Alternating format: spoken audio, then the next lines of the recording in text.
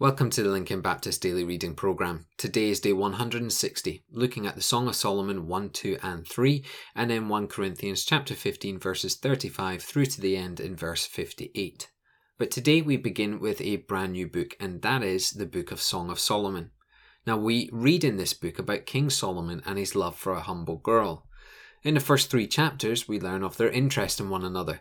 Then in the second 3 chapters we learn of their marriage, and then finally we move into reading about the trials and joys of marriage. Really, this book is a great expression of what love looks and sounds like between a husband and wife. But as you read through this book, you also must feel the words.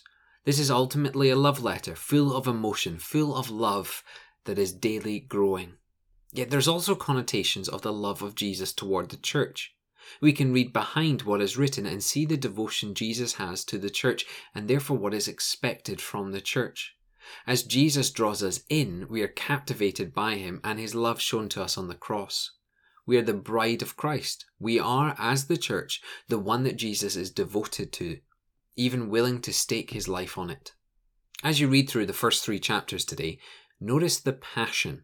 This love is not stagnant. It is instead overflowing, almost bursting forth without concern. It is a love that cannot be contained. Solomon and the maiden are drawn together and cannot be separated. Their minds and their hearts are filled with thoughts of one another. The mere glance to each other sends the heart racing. It is more than an infatuation or a fleeting emotion. It's an overwhelming love that cannot be contained. Now, this is the love that Christ has for you. A mere glance to your life, and Christ cannot bear you being lost in your sin.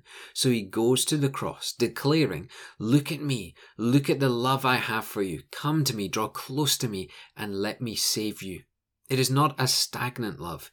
It is an overwhelming, overflowing love that compels a response. Now today we also head into 1 Corinthians chapter 15. And as you do so, let me tell you a little story. I grew up with a father who was very ill. In fact, I don't recall a day where he was not very sick. On his worst days, I still remember him talking about a new body he would receive. Specifically in heaven, when he would get there, he would be given a new body, one that would not fail him, one that would not be in pain, one that he would not struggle with. Now in our passage today, we have that promise. Our earthly bodies will return to the dust from where they came from. However, as our earthly body dies, so we are given in Christ a new, eternal, spiritual and heavenly body. It is in this that we will live for eternity, praising the name of Jesus. My father was right. In your hardest days on earth, this promise is something to hope for. Now Paul goes further, stating that the earthly body is perishable. It is mortal. It is certainly going to die. Yet our hope is for the imperishable, the body and spirit that never dies. So we thank Jesus, for death no longer has victory. In fact, death ushers in the greatest of all ages, the age of eternal peace. It is in this age, not only will we receive a new body, but sin will no longer tarnish it. We'll be set free from pain, from guilt, from sin, and set free to be in the presence of our Lord. Now, as Paul teaches this to the church, he concludes with a resounding, "Be steadfast, be immovable, keep doing the work of the Lord." You see, when it feels like evil is winning, when you're tempted to walk away, don't.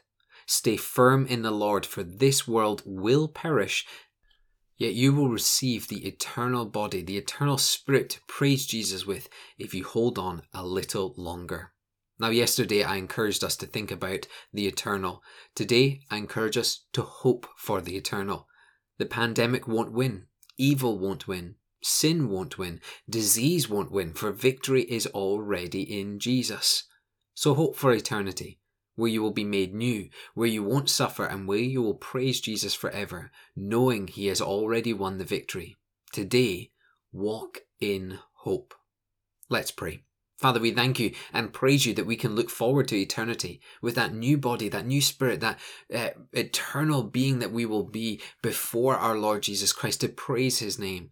Father, let us hope for that today. Let us not be downtrodden by the trials of this world, but instead let us hope for eternity. And Father, we know that we can do so because Christ had an overflowing, overwhelming love for us. And through Jesus, we can experience that love, have our heart transformed, have our minds transformed, and become children of God. And so, Father, today we praise you for Jesus, and we praise you for everlasting life through his name.